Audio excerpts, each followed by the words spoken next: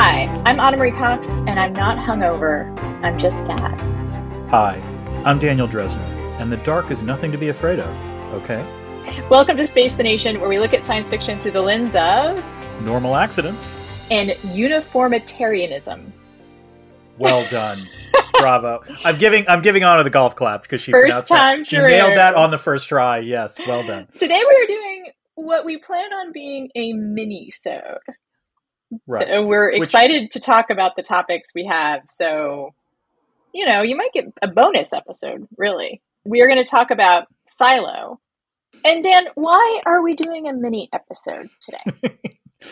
Because, Anna, we were supposed to talk about William Gibson's Neuromancer for our Cannon Fodder series, and we are going to do that. We're just going to do it next week. And the reason we're going to do it next week is because Dan couldn't get his shit together in time before he left for Central Asia and did not bring the copy of Neuromancer that he had. In fact, just to be clear, I still have not actually found the copy of Neuromancer that I am quite certain I possess. And in the end, I had to order a new copy. And so I'm going to read it from scratch again. Still reading on paper.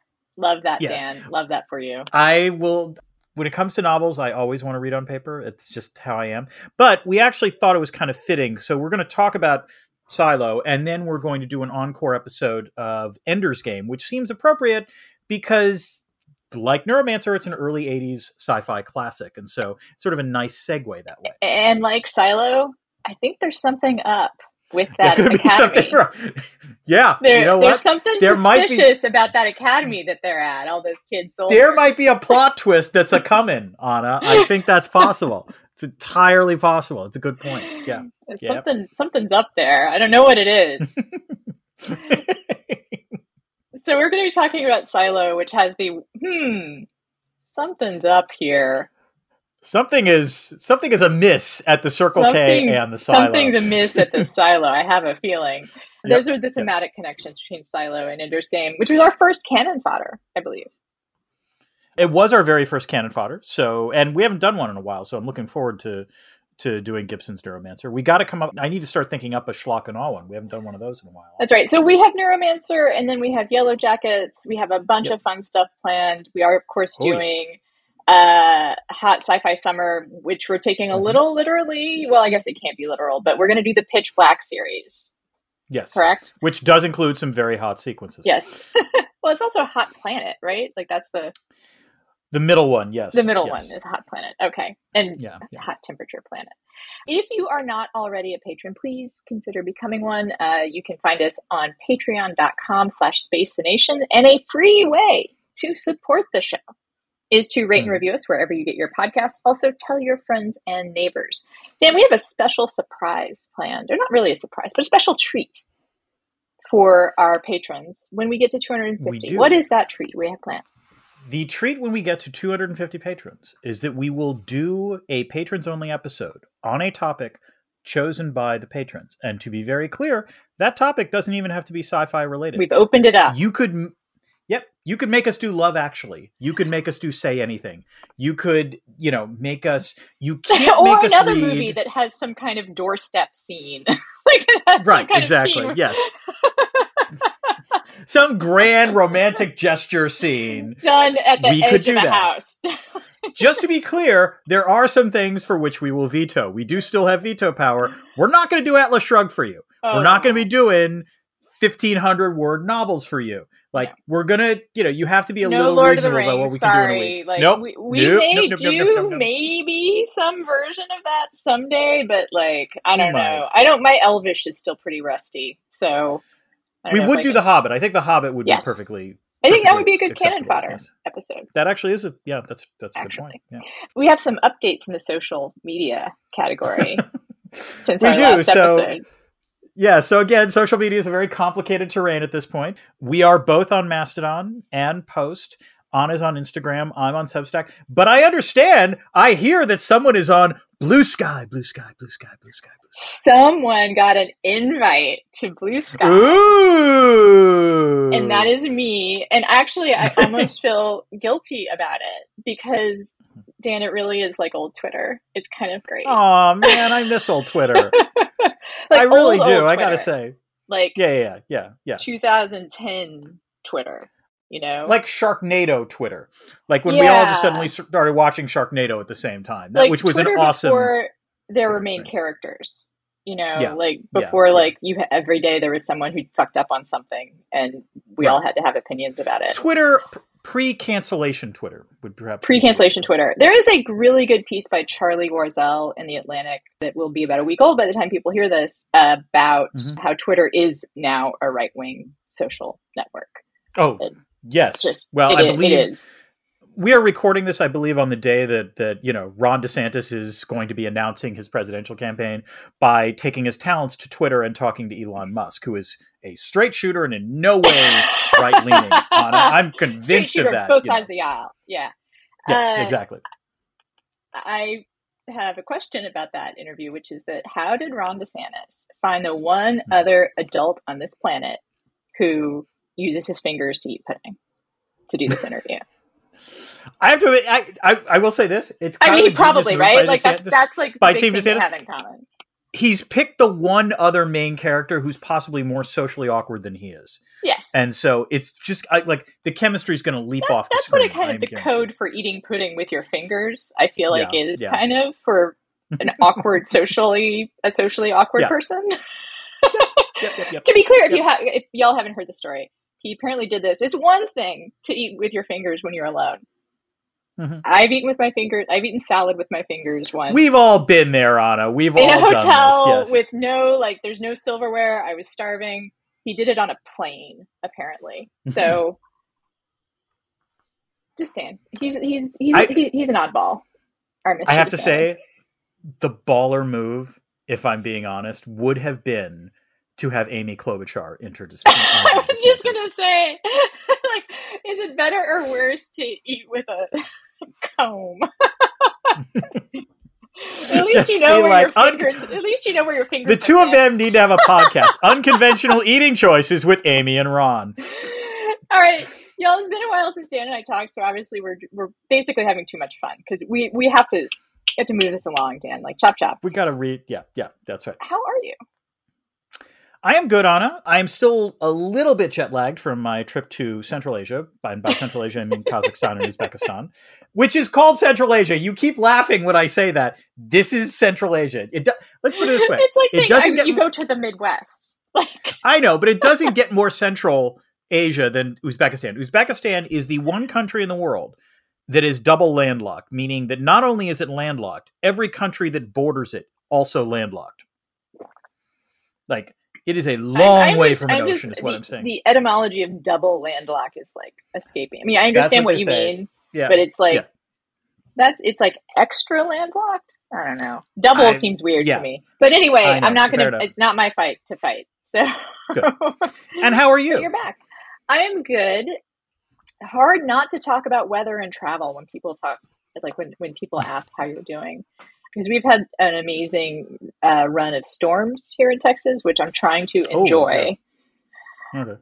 Because soon there will be no water. Yeah. And it has actually been, it's been those kinds of storms that sometimes you get in dry parts of the world, which are they're really spectacular.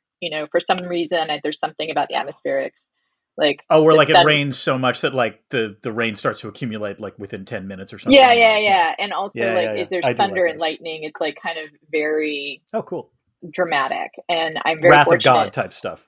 That Exley is scared of a lot of things, but not thunder. Weirdly, I don't know how it is. Fascinating. But Mimi, at the slightest hint of a change in humidity, Mimi is under the bed. Mimi is gotten more scared over time. It's Exley gets under the covers, but he gets under the covers with me every night.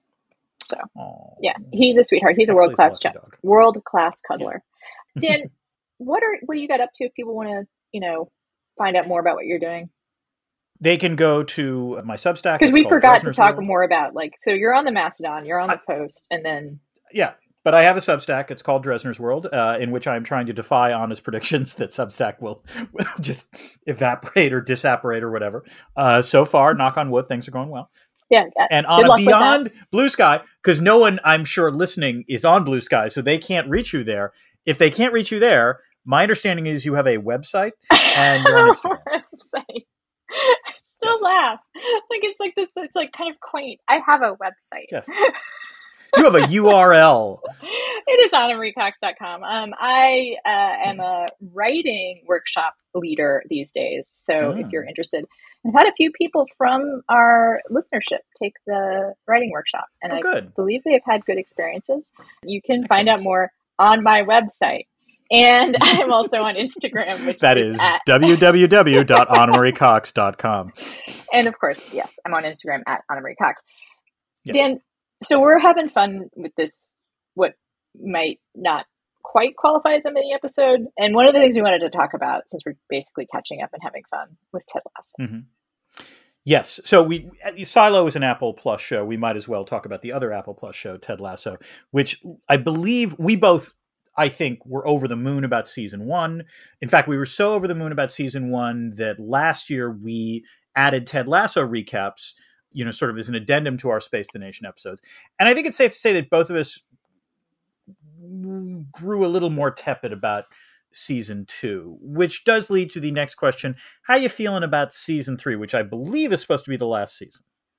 I like it more than season 2. I like it more than season 2, but here's my question. I'm enjoying it more, but what I'm not sure is the reason that I'm enjoying it more is because my expectations were lowered from season 2. And so season 3 has been funny. There's been a lot of laughs, and I really enjoyed that. I've also enjoyed the sentimental stuff of it.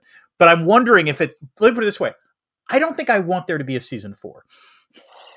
Yes, and fortunately there won't be. I think it's hard to untangle that because I really was disappointed in season 3, and we have some Ted Lasso defenders. Yeah. Oh, sorry, yes, I really was disappointed with season 2, and we have some Ted Lasso defenders in the Discord, which we haven't mentioned yet. If you're a patron, you get to join the Discord, which is pretty awesome. And we have some Ted Lasso defenders on the Discord who pointed out that season 2 got kind of artificially, meddled with because of lengthened, and there's special episodes that they didn't have planned, and so the architecture of it changed. But it's still not very good. I don't know, it's still not very good season. So I mean, I understand why, but it doesn't make me enjoy it anymore. And so it's hard. So the bar was lowered. What I'm noticing in season 3 is that the idea of a nice guy is not as different, and it's also not being explored and is interesting away as the first season. What made the first season good for me is that Ted Lasso's boundless optimism was taken seriously in a way. How would people react? The show took it seriously. The show took it seriously. That what would it be like if this insanely optimistic person showed up in a fairly normal situation? How would people deal with that? And that's where a lot of the laughs came from, right? Yeah. And it made him feel more realistic. It actually did a good job of making Ted Lasso's ridiculous optimism feel a little more real because it was responded to how it might be responded to in the real world. Yeah. And I thought you had something to say, so I paused. Oh no, I have several things to say. Sorry, I thought you were setting it up, and now. But the problem is you're saying that in seasons 2 and 3, it's not really doing that as much. Sorry. I guess it's been explored. I can finish the thought, which is it was set up as something that would be a weird thing to have in the world. This optimistic person, who seems to be not necessarily completely sane, even it's such a strange thing. And now it's normalized. And also the whole show, there is no one left to be the spoiler. There's no conflict. There's no conflict whatsoever. So, everyone is nice. Everyone is happy. Everyone learns something. Everyone goes home with a prize at the end. Yeah. So, I mean, a couple of thoughts on this. First of all, I think season 1 was so magical in so many ways. The timing of it during the depths of the pandemic, in some ways, it was the perfect counter-programming to all of these anti-heroes. And as you say, it was, I don't know if you had this experience. It was one of those shows where everyone's raving about it on Twitter and so on and so forth. And they're saying, oh, it's so nice. It's so decent. I'm like, well, fuck you. I don't want to watch this. This sounds awful. And I got dragged into it kicking and screaming, and damned if it wasn't amazing. And I think in a more objective eye, I was actually fine with season 2. It wasn't magical. Season 2 was a perfectly fine show. It wasn't bad. It was just, the problem is that once you had Rebecca being no longer the antagonist, it made things more challenging. And it did some interesting things. I like Nate's evolution. That actually that was an interesting character arc. And in some ways, which now is reversing, Yeah. Because, Anna, all you need is the love of a good woman, and you eventually, for a man, figure out. I knew that was going to piss you off, and that's why I said that.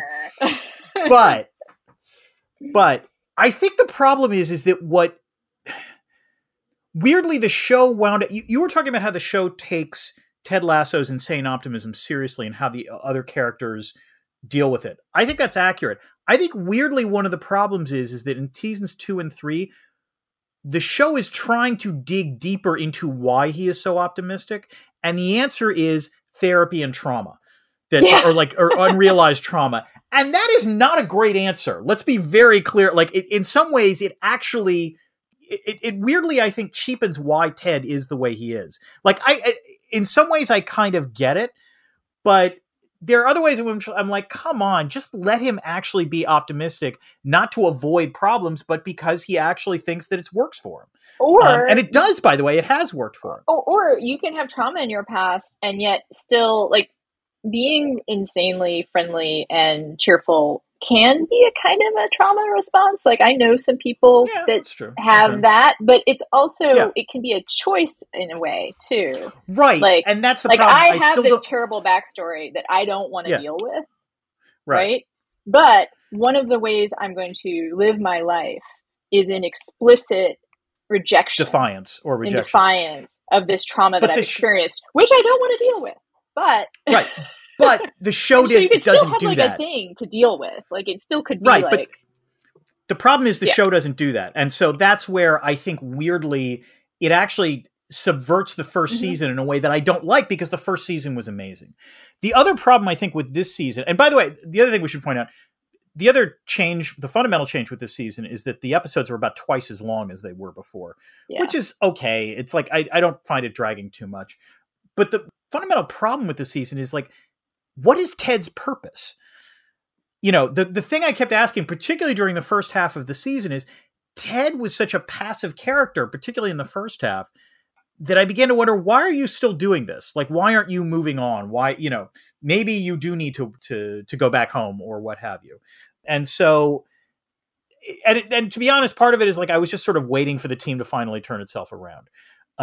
Because you knew that was going to happen. Now, there have been things that I've legitimately liked about this season. I have to say, Phil Dunster has done a wonderful job of turning Jamie Tart. Oh my God. The best arc of the whole fucking show. Like, it's actually amazing. From like literally the world's biggest narcissist to a genuinely decent human being who's still a little dim, but decent. You believe the arc. Like, he still has those streaks of, like, narcissism and lack of self-awareness that make it believable that he's still in the process of he's becoming a decent person. Literally, this season has been about him, and I know this is a cliche now, but he's doing the work, both physically and mentally, and actually, I think the highlight for me of the season so far was the Amsterdam episode where he and Roy are just on bike. Like, he teaches Roy how to ride a bike, and like that was wonderful, and that's been great. The other highlight, I think, and this is the benefit of being in season 3 rather than season 1, is that I think for me, a lot of the laughs have come from the dynamics of the team itself, because we've gotten to know all of all of the characters, the players on the team. And so just frankly, it's the anti-Yellow Jackets, because one of the great things about the show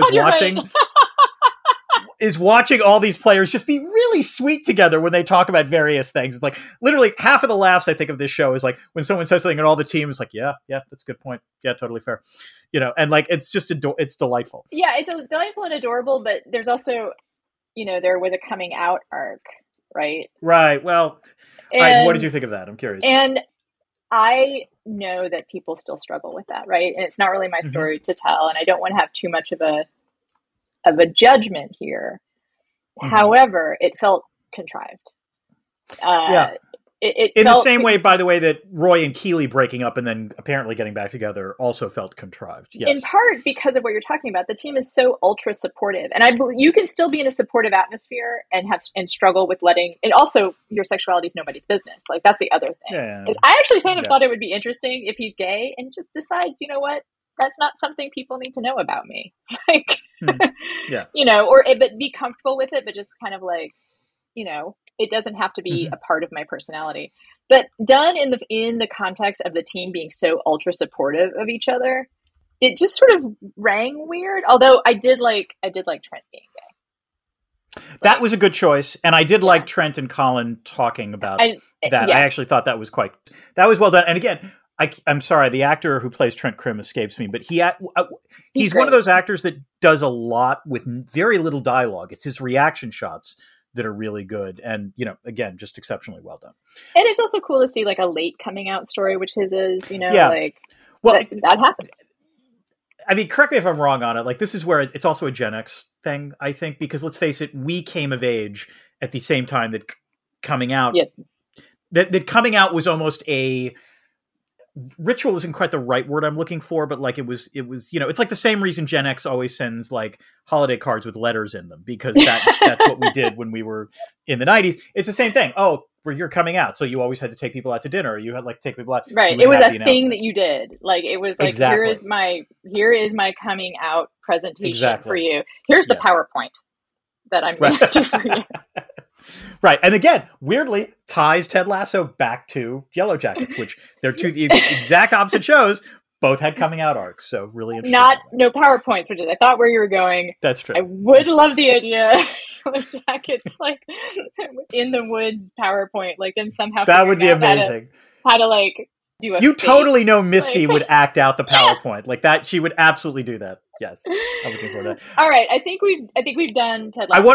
I want to close with two other things I have liked this season. I just want to say, First is any time you can put Anthony Stewart Head in a role and actually expand it, that's good. He's in some ways the remaining bad guy is Rupert, and yet they've still managed to humanize him a little bit.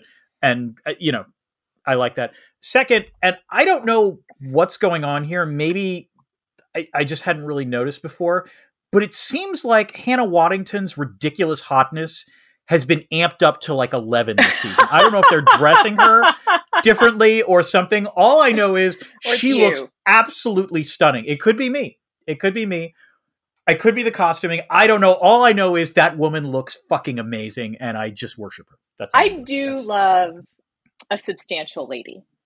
You know, like I love that she is, and I keep on wanting to use the phrase big girl, but that is not the right one. But she's tall, she's statuesque, and she's tall, and she's curvy. She's Amazon. And there is just no attempt to like make her seem anything but that.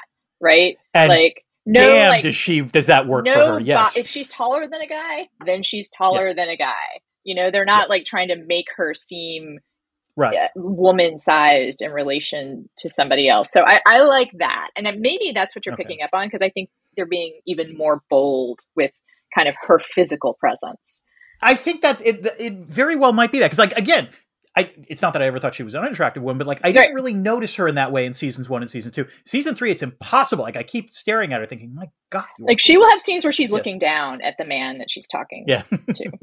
And not, not in a condescending way, but like literally. Right. Just physically. She's like a 6 foot something woman in heels. It's the way angles work. She has to look down. Yes, exactly. Right. Yeah. All right. I think we have covered Ted Lasso to the degree we should cover him. Yes. And now we're going to go return to our other favorite Apple Plus show.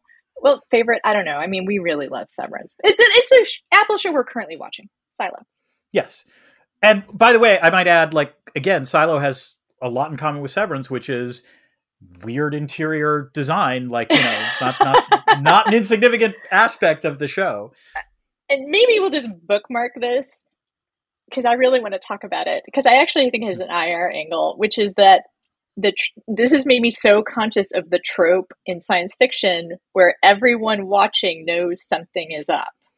And you have to create a situation where the characters are believably caught up in a situation that to any genre savvy person, knows that doesn't quite add And up. Severance does it by giving everybody amnesia. Yes. So if you buy into the amnesia, if you buy into Totally the makes initial sense. setup, you're like, okay, yeah, they know something's up. They just have made Mhm. the choice to be there. Anyway, we're talking about Silo. There's only 4 episodes of Silo. Will this podcast ruin the 4 episodes if people listen to it? I think the answer is no. It will shock listeners to know that maybe not everything is okay in the Silo. There might be. Anna, do you want to explain why we keep saying that, by the way? So it's actually completely appropriate to our conversation because I listened to the Chapo Trap House episode about Ted Lasso.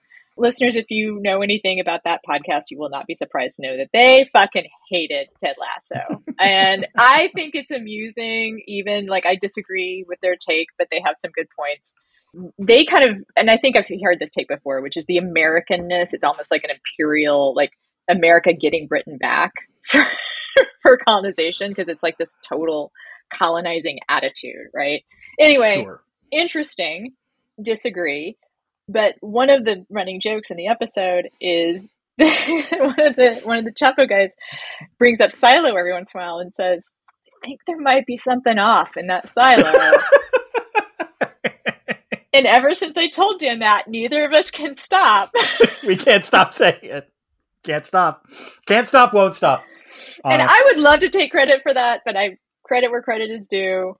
And that is where I heard it. And now I feel like it applies to almost everything. Let's put it this way. So in terms of will this podcast ruin it for you, I suspect listeners also suspect that something might be up with the Silo. And, through episode 4, we're dimly aware of what it might be, but like not entirely. And so, other than that, no, it's a show that works on a variety of levels. So far, the plot twists have been minimal. Yeah. Yeah. Previous experience. This is famously based on a series of books, Dan. Mm-hmm. Yes. Do you have any experience with the books? None. I've never read the books. What about you? I have read the books. I don't really remember them. Again, oh, that's great. This is also, there is a period 2010, 2011 where my memory is very spotty. Mm-hmm. So just, I will take that into account. I remember not being, I liked them, but not being like super jazzed by them. But sometimes I have this like completist instinct when I start a series, like I have to finish it. So yeah, I respect that. I read them. I think there's some interesting things about the television adaptation I want to point out. So the original book is actually called Wool, which I still don't quite remember how that makes sense, but it's called Wool. And it is the other self-published book from this time period that went worldwide. The other one being 50 Shades of Grey. Oh. I was actually going to say Twilight, so, No, 50 Shades of Grey was a Twilight. Was a fan fiction based, right, exactly. Right. Yeah. It is created by Graham Yost, who is also behind Justified, and I know that's supposed to be real good, and I like Timothy Olyphant. It's real good. And it's kind of on my eventual list to watch. Oh, but you haven't watched it yet? Yeah. Haven't watched it. I've seen a couple episodes, and I see the appeal, but for some reason, I haven't done a deep dive. I am interested in the fact that Rebecca Ferguson, also from Dune, friend of the pod, Rebecca Ferguson, yes. She's explicitly not Lady Atreides, she is Lady Jessica, because she's not married to the Duke. So she's a producer on this show. And I feel like I just don't see a lot of women helming, producing like this kind of stuff. And I could be missing a lot of things, but when her name popped up, I was interested. And apparently she was very passionate about the project. She did not know the books when it was brought to her, but since then, read them all, loved them, has been in constant communication, she says, with Hugh Howey, who is the author of those books. And I think it's interesting to see someone have that kind of passion where it's not necessarily expected. And last thing, I did look at the Wikipedia entry for Rebecca Ferguson, and this line I want to share. Yes. Since 2016, Ferguson has been in a relationship with a man called Rory. I would apologize to Rebecca Ferguson for laughing at her personal relationship. I'm not really laughing at that. I'm laughing at that. It's just, you were laughing just at a dude named Rory. The Wikipedia guy just throwing up his hands. Like someone doing the Wikipedia entry is just like, I got nothing. Some guy called Rory. Don't know. There's Rory. Moving on to Chekhov's What's It, which is a thing that appears early and then comes back. And we have a surfeit of Chekhov's in this show. For me, it's going to be Chekhov's myriad clues left by dead people that they are quite certain will be found by the right live person. Which is, that is a tick that I am not a fan of, where it's like, the sheriff leaves various clues for Juliet. And I just kept thinking, really, are you sure this is actually going to work out? Like, it would actually be hysterical if there was a plot where it turned out, nope, all those clues just go away. We don't even know. What about you, Anna? I was going to say Chekhov's silo, because I think there's something up with that silo. There might be something strange in that silo, Anna. That's a good point to make. We're going to have to make that point again. See if it comes up later. Like, I think we just need to keep an eye on it. Yes. Fair enough. I also wonder, and this is something I vaguely remember from the books, which is, and this bothered me a little bit, but there is, I believe, a plot point for there being no elevators. Like, that had bothered the fuck out of me, I have to admit. Like, there has to be. I kept thinking, at least, isn't there like I kept thinking that maybe Judicial and IT have like a secret elevator that they use.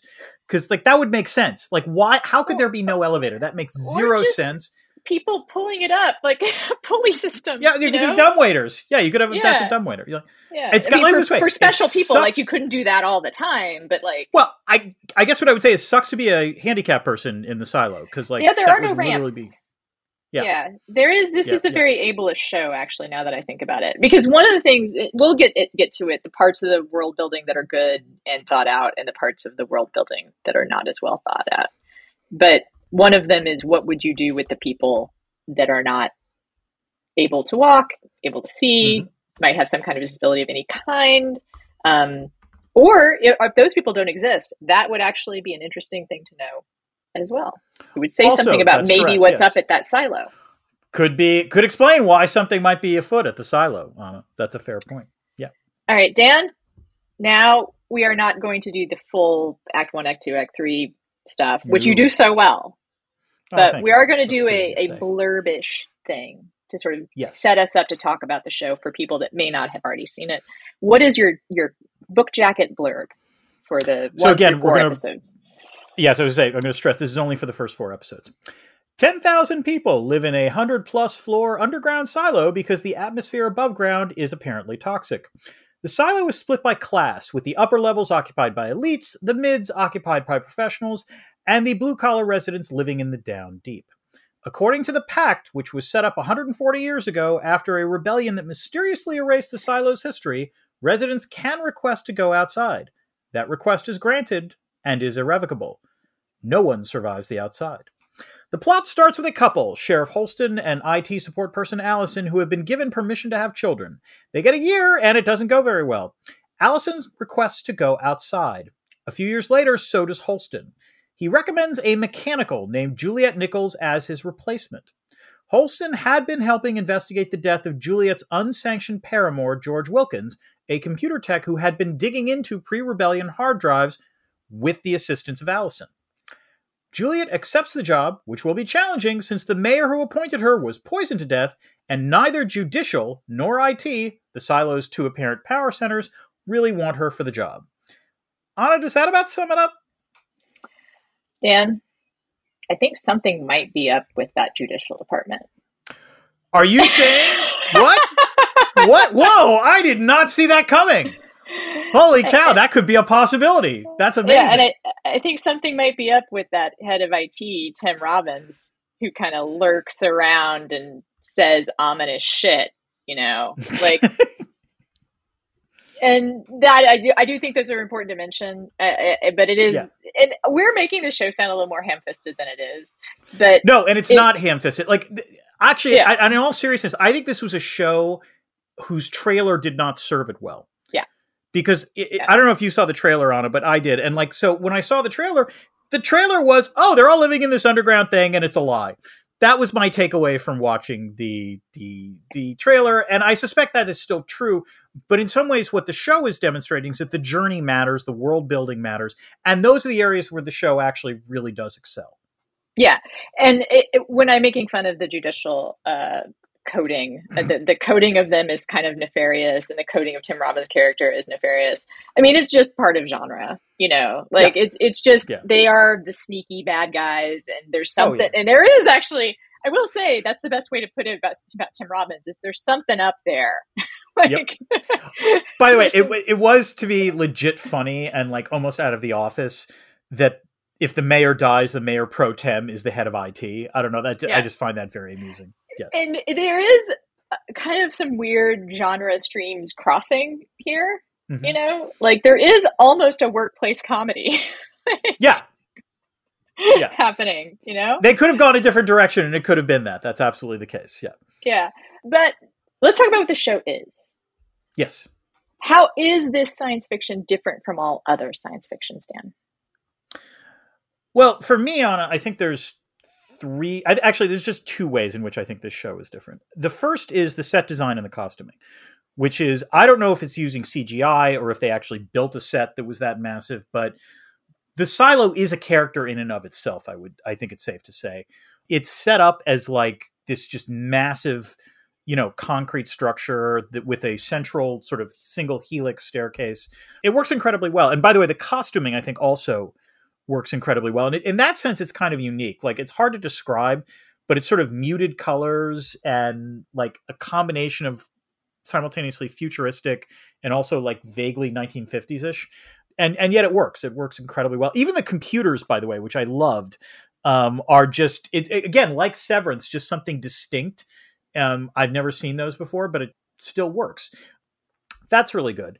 The second thing I think it's unique is the sort of parceling out of clues. And by that, I mean, in particular, we know from the beginning of episode 2 that whatever the cover story is for the silo is clearly wrong, because we see the sheriff as he goes outside, and what the sheriff sees is a pretty verdant landscape. Now, he still apparently dies, although who knows if he'll come back later. But like, it does suggest that whatever the residents of the silo believe is not actually what's happening. But it doesn't explain that mystery yet, and obviously that makes a fair amount of sense. But what's interesting is that sort of the point of view of the watcher is a touch more omniscient than the characters, and at least it in episode 2 it already suggests, yeah, you're right to suspect there's something going on in the silo because there's something going on in the silo. And from the book, I do remember there is an actual twist that may surprise you. But I think it is done very well. That we mock it, but it isn't clear what is wrong at the silo. Right. To be fair, we know something's wrong. We just don't know what it is, and we don't know why. And those are the value added of a good sci-fi. And I think it is ambiguous, and that they're lying about something, right? Right. We don't know what they're lying about. But we don't know exactly what they're lying about because our information about the outside is conflicting. Right. And I would add, furthermore, we don't know who is lying consciously and who is lying unconsciously.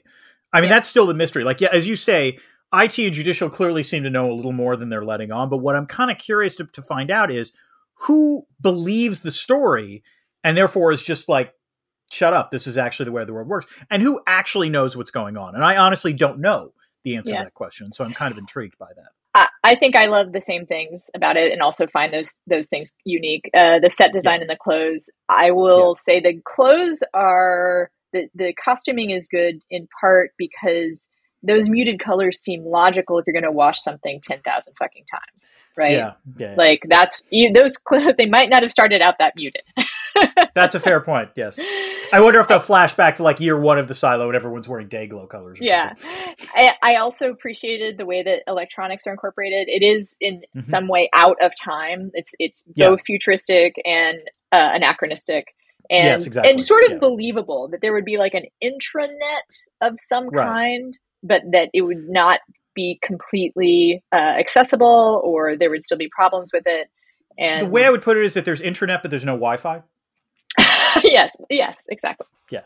Now, you mentioned a bunch of the characters, but do we want to talk about any more of them or get specific about them? Anna, I actually nominate that we rename Silo the Will Patton Show and just be over with it, because he was far and away my favorite character. And we talked when we did April about how good Patton was in Armageddon.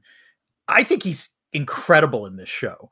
And he's incredible because like there's a just a weariness to the character. I mean, like, in some ways it's the classic cliche of like a law enforcement officer who's like on his, going to retire at some point, but he's amazing in it. And honestly, his romance, his sort of like crush, I guess the way to put it, on the Mayor Johns, who's played by Geraldine James, is incredibly sweet. And it's the beating heart of the episodes that I watched. And so, which means that his grief when she is mysteriously poisoned feels incredibly real. And just, again, basically my takeaway from the show is that Will Patton should be in all the shows. He's very good. And yeah. I absolutely loved him in Armageddon. I think he's one of the few characters that really has like a heart. It's not, right. that is doing acting, not with a capital A exactly, but he just does. No, but he's not just glistening in the screen. He actually, like, there's interior work going on in his character. Exactly. Yeah. There is actually an arc that you see, and it's not given to him. Will Patton somehow made it. So he's great in that. He's great in this. Also, he's so good. I was genuinely worried that he would commit suicide and that we would not see him again. And I thought to myself that, well, I guess they could do that. They killed off Rashida Jones. Yes. But after the first episode, that was kind of shocking. I would say that the acting in general is pretty great. I do love Rashida Jones.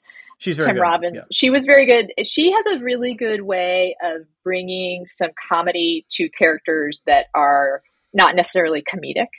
There's a lightness to her, which it's weird. She very natural. It's funny because she's known for her comedies, but she usually plays the straight man in the comedies. Yeah. And so, like, there's an every woman quality in the role, which I think works really well for her in this role, because in some ways, what she's doing, the arc that she has in that first episode, is kind of the arc that the viewer has. Now we come to one of the most important questions I have for you, Dan. The question I have for you. Okay. Well, what is it, Anna? Is there IR in this show? Anna, I eat the same shit you eat. Maybe with a bit more salt. Maybe with a bit more sriracha sauce. I don't know. But my spicy response is that there is some IR in this show. I think there's sort of two levels of IR. The first is, what is interesting to me is the recognition, and I believe it's the Will Patton character who finally says it at one point, the recognition that this entire silo is vulnerable to a systemic failure, to a catastrophic failure, which my answer, my thought is, actually the question I have about this show is not, this is really the first time they've had to shut down the main generator in 140 years. The real question I have is, how did they go 140 years without anything else breaking of that kind of, severity? So without a redundancy, at least, exactly. Of some kind. Like props to the founders for making this work apparently for as long as it did, but I don't actually believe that it would work as long as it did. But at least the character saying we've always been vulnerable to this kind of failure does demonstrate the ways in which the silo is distinct from, I guess, above ground societies where we're also vulnerable to it. We just don't really talk about it as much. And we don't really think about it as much because it can't be ever present. So that I certainly respected. And that's in some ways the ways in which shows like this can be distinct, is pointing out, yes, we know we're in a hermetically contained system. And by the way, that system is vulnerable. And so that's great. The second way in which I think there's IR is, and it's weird because you would think for international relations, there has to be multiple actors, right? There have to be multiple sovereign entities, and there isn't in this show. There is just the single silo. And there is a clear, explicit hierarchy in this silo, literally by floor. But there is a tension, I think, that the show wisely draws out between hierarchy and anarchy, which is, yes, there is a hierarchical structure. Nominally, that exists. But there is clearly an awareness that there are ways in which things could get out of control. So the concern about what would happen when the power goes out, the sheriffs need to assert authority, the tension between the sheriffs and judicial, which, by the way, is interesting, but needs to be explained a little more to me because I'm not sure what the difference is between the sheriffs and judicial. I kind of want a little more. Law enforcement is distinct from the judicial system. I mean, yes. As we know from Law and Order. Right. Exactly. There are. In the criminal justice system, there are two sets of actors, Anna. Right. And I think something's afoot with those two sets of actors. But the point being that, like, one of the things the show does well is demonstrating that there's a lot of sort of hidden interactions that are going on that allow for the fact that while there is hierarchy, that hierarchy is limited in terms of what it can do. Even in just a 10,000 person society because of the nature of it. So yeah, there is some IR, and I'm kind of curious to see how it evolves. In some ways, that's the more interesting, intellectually, that's the interesting aspect of the show, and curious how episodes 5 through 10 deal with it. And Anna, I kind of thought you had a response. I was waiting for you to like. All right. Let me see. I also am curious how they deal with it. I think that for now I have a lot of grace for this show because I feel like there's so much that they're hinting at that it's hard for me to find too much fault with the world building. Right. But I do find some fault with the world building. Okay. This is fair. And I think this might lead to a question that I have for you, Anna. Yes, Dan. Is there a critique of capitalism in this show? Dan, what's the value of swearing an oath if you only stick to it when it's easy? So I had to think about what the critique of capitalism was in this show because I had to find one, right? And there's always something. Yeah. And there is because we live in a capitalist system and you can't create something within it without commenting on it. It's not always a criticism, as we know from Michael Bay. But I do think there is something of a critique of capitalism here because there is no capitalism. I mean, they're kind of references to having a market, but I haven't seen any money.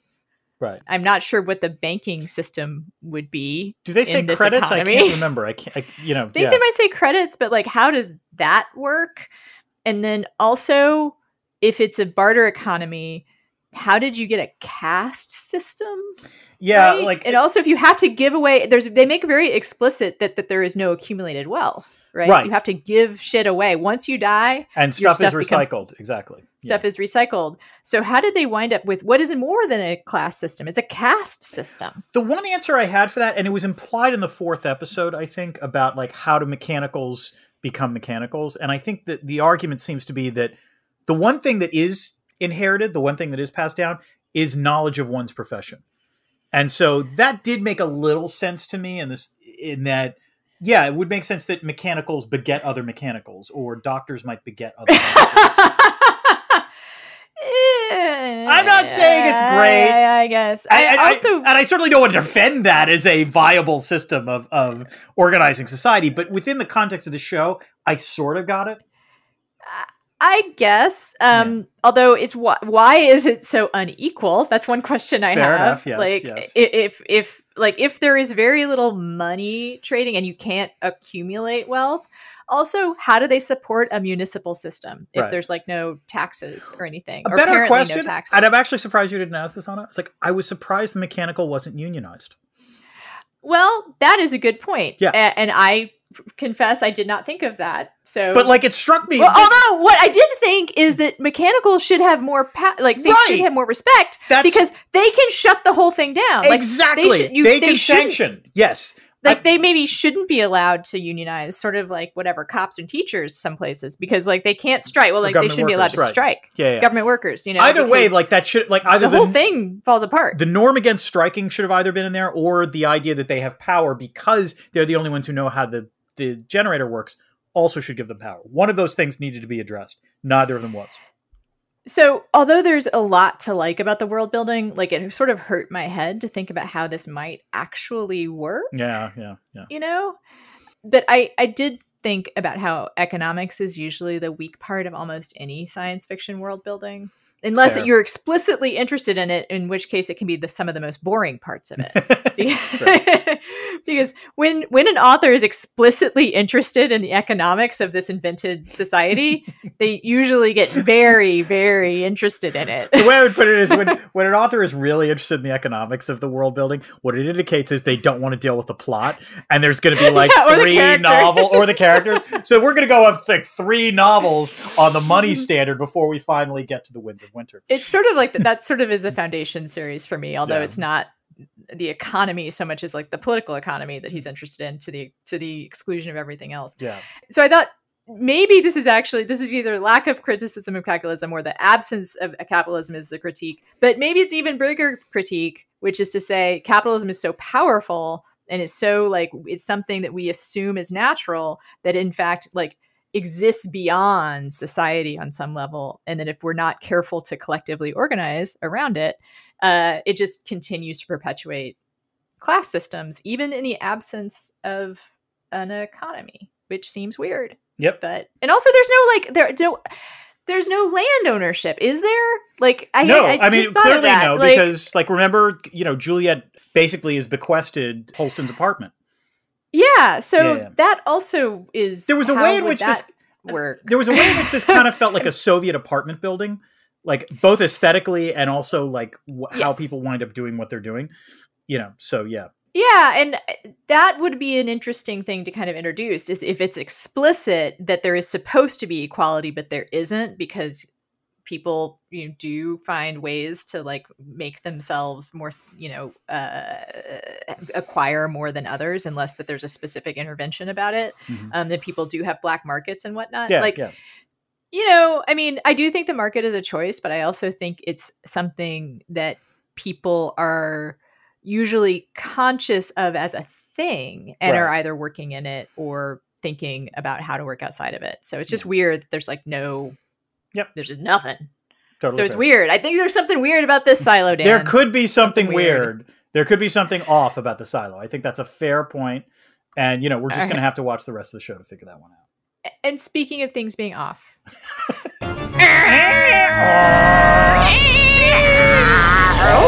Pushing notes. Grinding gears. I also wondered about entertainment in the silo. But we'll move on. Yes. Because we have questions from the Discord. That is what Discord Notes is about. These are questions from our patrons who ask them on the Discord, and if we feel that they're worthy of answering, we elevate them to the the podcast.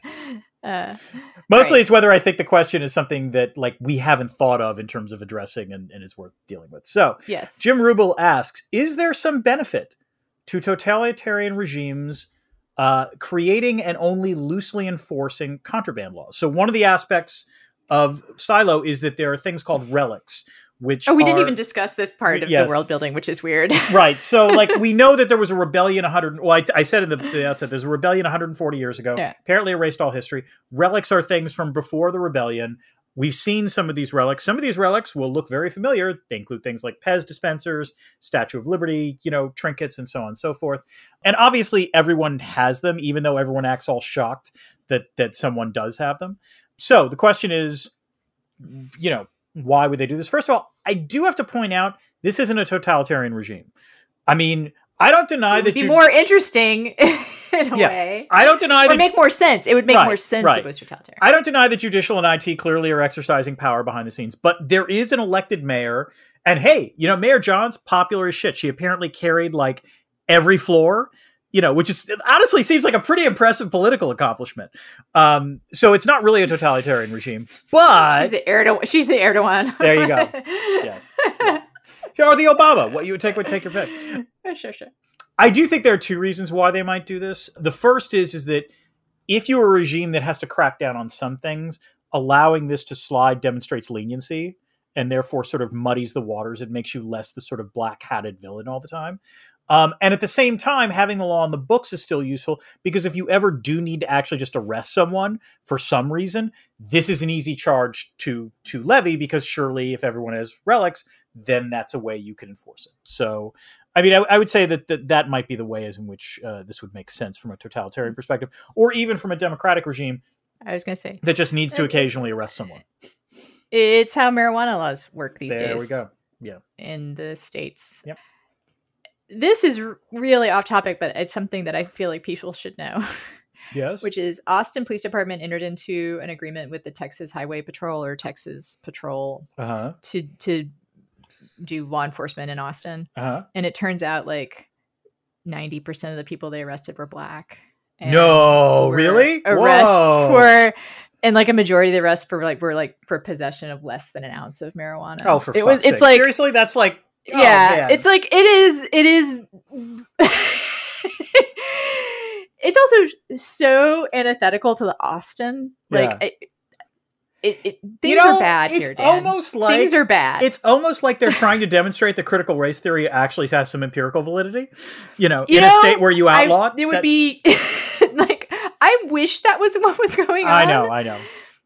But That's bad. speaking of just totalitarian regimes, something's up here in the state of Texas. Things are afoot in the state of Texas in terms of the governing. There might be something wrong in the Texas silo. Might be something wrong in the Texas silo. Oh, I'm sorry. All right.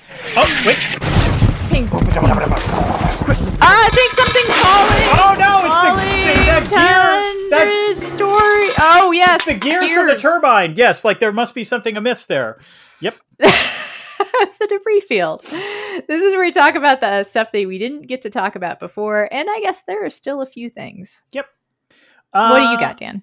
Okay, I'm just going to go with some of the plot elements that don't quite make sense. The most obvious of which is that we are told that there was a rebellion 140 years ago, and the rebels somehow erased all history, and that's not how it works. Like, I get the impression that by erasing all history, they say that they deleted all documents and so on and so forth. You know what? People have memories, Anna. I'm pretty sure that if someone erased shit, others would be able to write down very quickly what the actual history was. And so, I mean, maybe there will be a more plausible story or explanation for this as the show goes along. But that was one of those where I was like, yeah, that's not how it works. Sorry. Yeah. Speaking of not how it works, although this is a thing we've been circling around, and maybe it's a topic for discussion just on its own at some point for us, which is this idea that how hard it is to create a realistic repressive society. Right. That where people who aren't genre savvy would be like, yep, okay. But then I did remember North Korea. And that unfortunately, people, this is not one of the reasons why this rings false, right? Mm-hmm. It's the idea of a suddenly repressive society, which is that tends to be not how a totalitarian, and again, this is not totalitarian, but it is weirdly, how is there a term for this kind of society, Dan, which is like where something's off in the silo? I'm sorry. There's like do you know what I mean? Like it's what it is? A situation where it's not explicitly totalitarian. No, what there is like you're expecting someone to have some copy of C. Wright Mills as the power elite and like waving it around. So like, see, this is how it really works down here.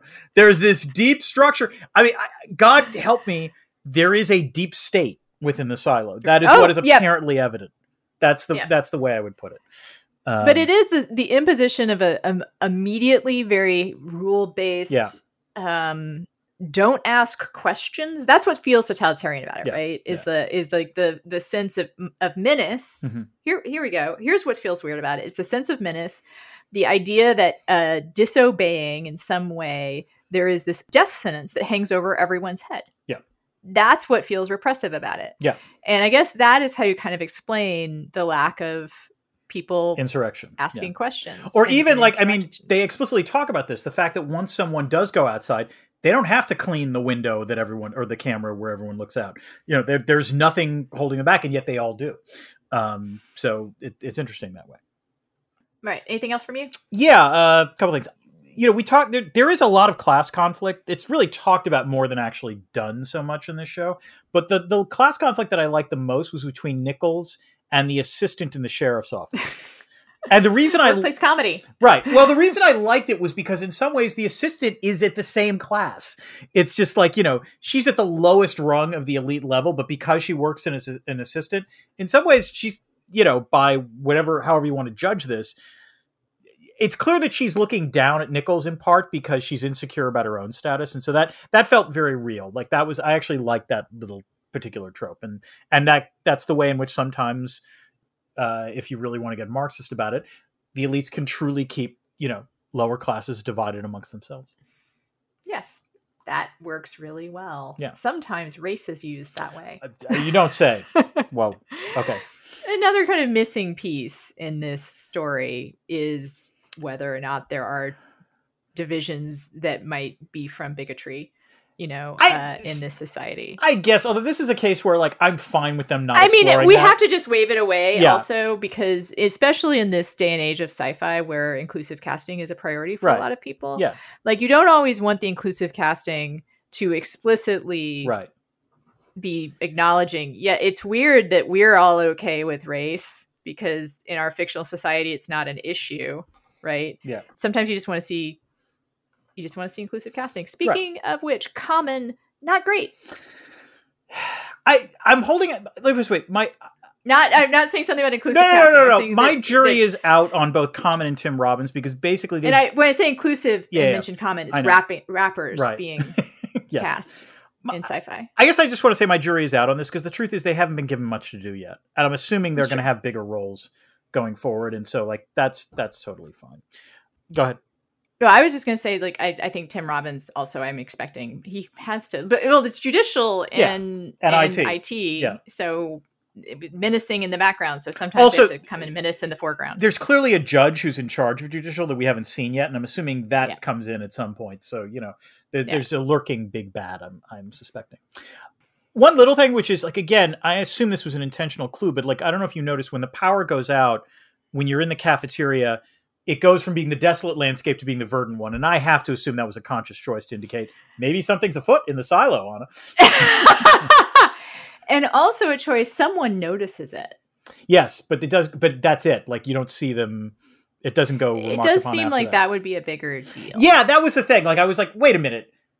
People saw that. Like, everyone would have seen that. That seems like an interesting thing to comment on. Why wasn't it talked about? That, again. Yeah. And that's it for me for Debris Field. I think we talked about a lot, but you have some more? I have two little more things. First of all, I like the porters. And the backpacks that they had, that was, again, part of the sort of world building. Also, and there's no other way to put this. Why are they even putting on hazmat suits when they go outside? Because clearly the hazmat suits don't work, Anna. Like, you put on a hazmat suit, there's this whole rigmarole of like stuff you're put on, and it lasts 5 minutes. I mean, those are pretty inferior hazmat suits is all I'm saying, Anna. I have an answer for that. Oh, you do? Is that they need to clean the camera. Right, I get that. It wouldn't last without some kind of hazmat suit. They die pretty quick.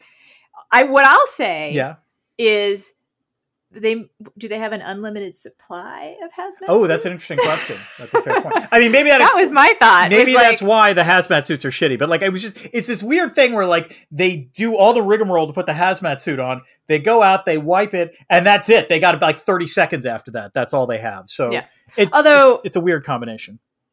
It's true. The sheriff takes off his helmet, but Rashida Jones does not. Right.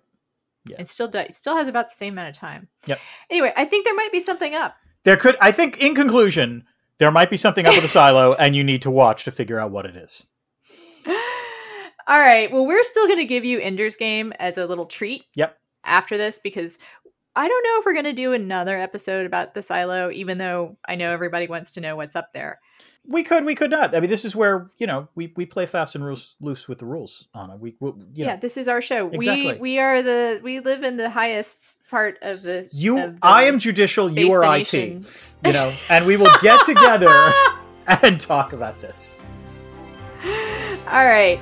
And we will let you all know when we do. We will. And until that time, keep this channel open for more.